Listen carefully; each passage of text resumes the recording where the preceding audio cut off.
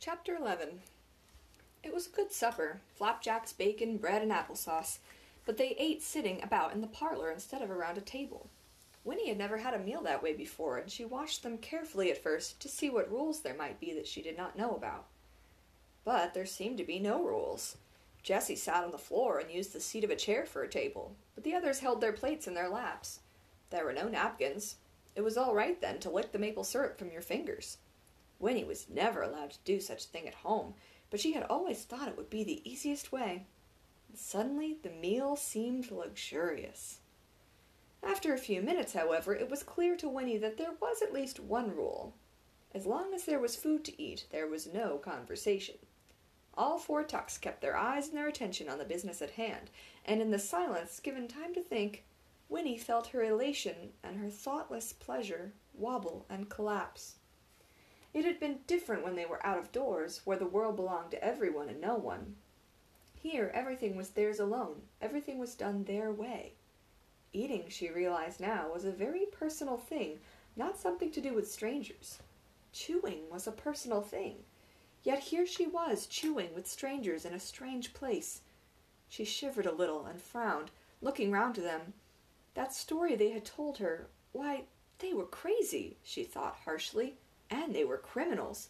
They had kidnapped her right out of the middle of her very own wood, and now she would be expected to sleep all night in this dirty, peculiar house.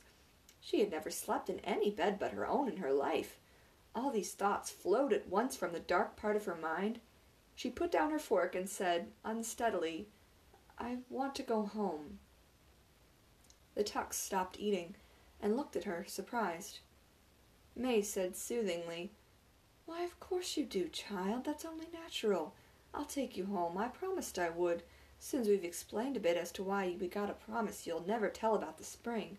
That's the only reason we brung you here. We gotta make you see why."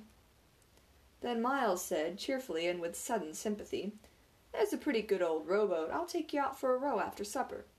"No, I will," said Jessie. "Let me. I found her first, didn't I, Winnie Foster? Listen, I'll show you where the frogs are and—" "Hush," Tuck interrupted. "Everyone hush. I'll take Winnie rowing on the pond. There's a good deal to be said, and I think we better hurry up and say it. I got a feeling there ain't a whole lot of time." Jessie laughed at this and ran a hand roughly through his curls. "That's funny, Pa. Seems to me like time's the only thing we got a lot of." But May frowned. "You worried, Tuck?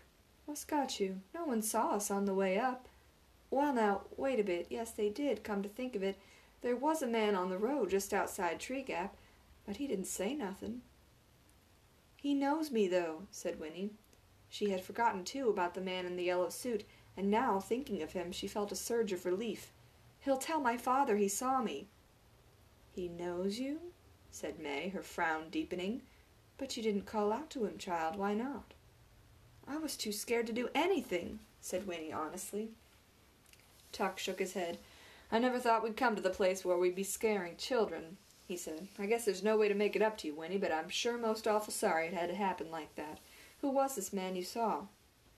"I don't know his name," said Winnie, "but he's a pretty nice man, I guess."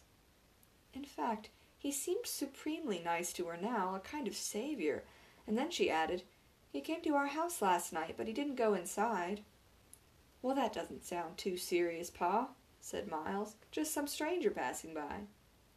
"Just the same, we gotta get you home again, Winnie," said Tuck, standing up decisively. "We got to get you home just as fast as we can. I got a feeling this whole thing is gonna come apart like wet bread. But first we gotta talk, and the pond's the best place. Pond's got answers. Come along, child, let's go out on the water."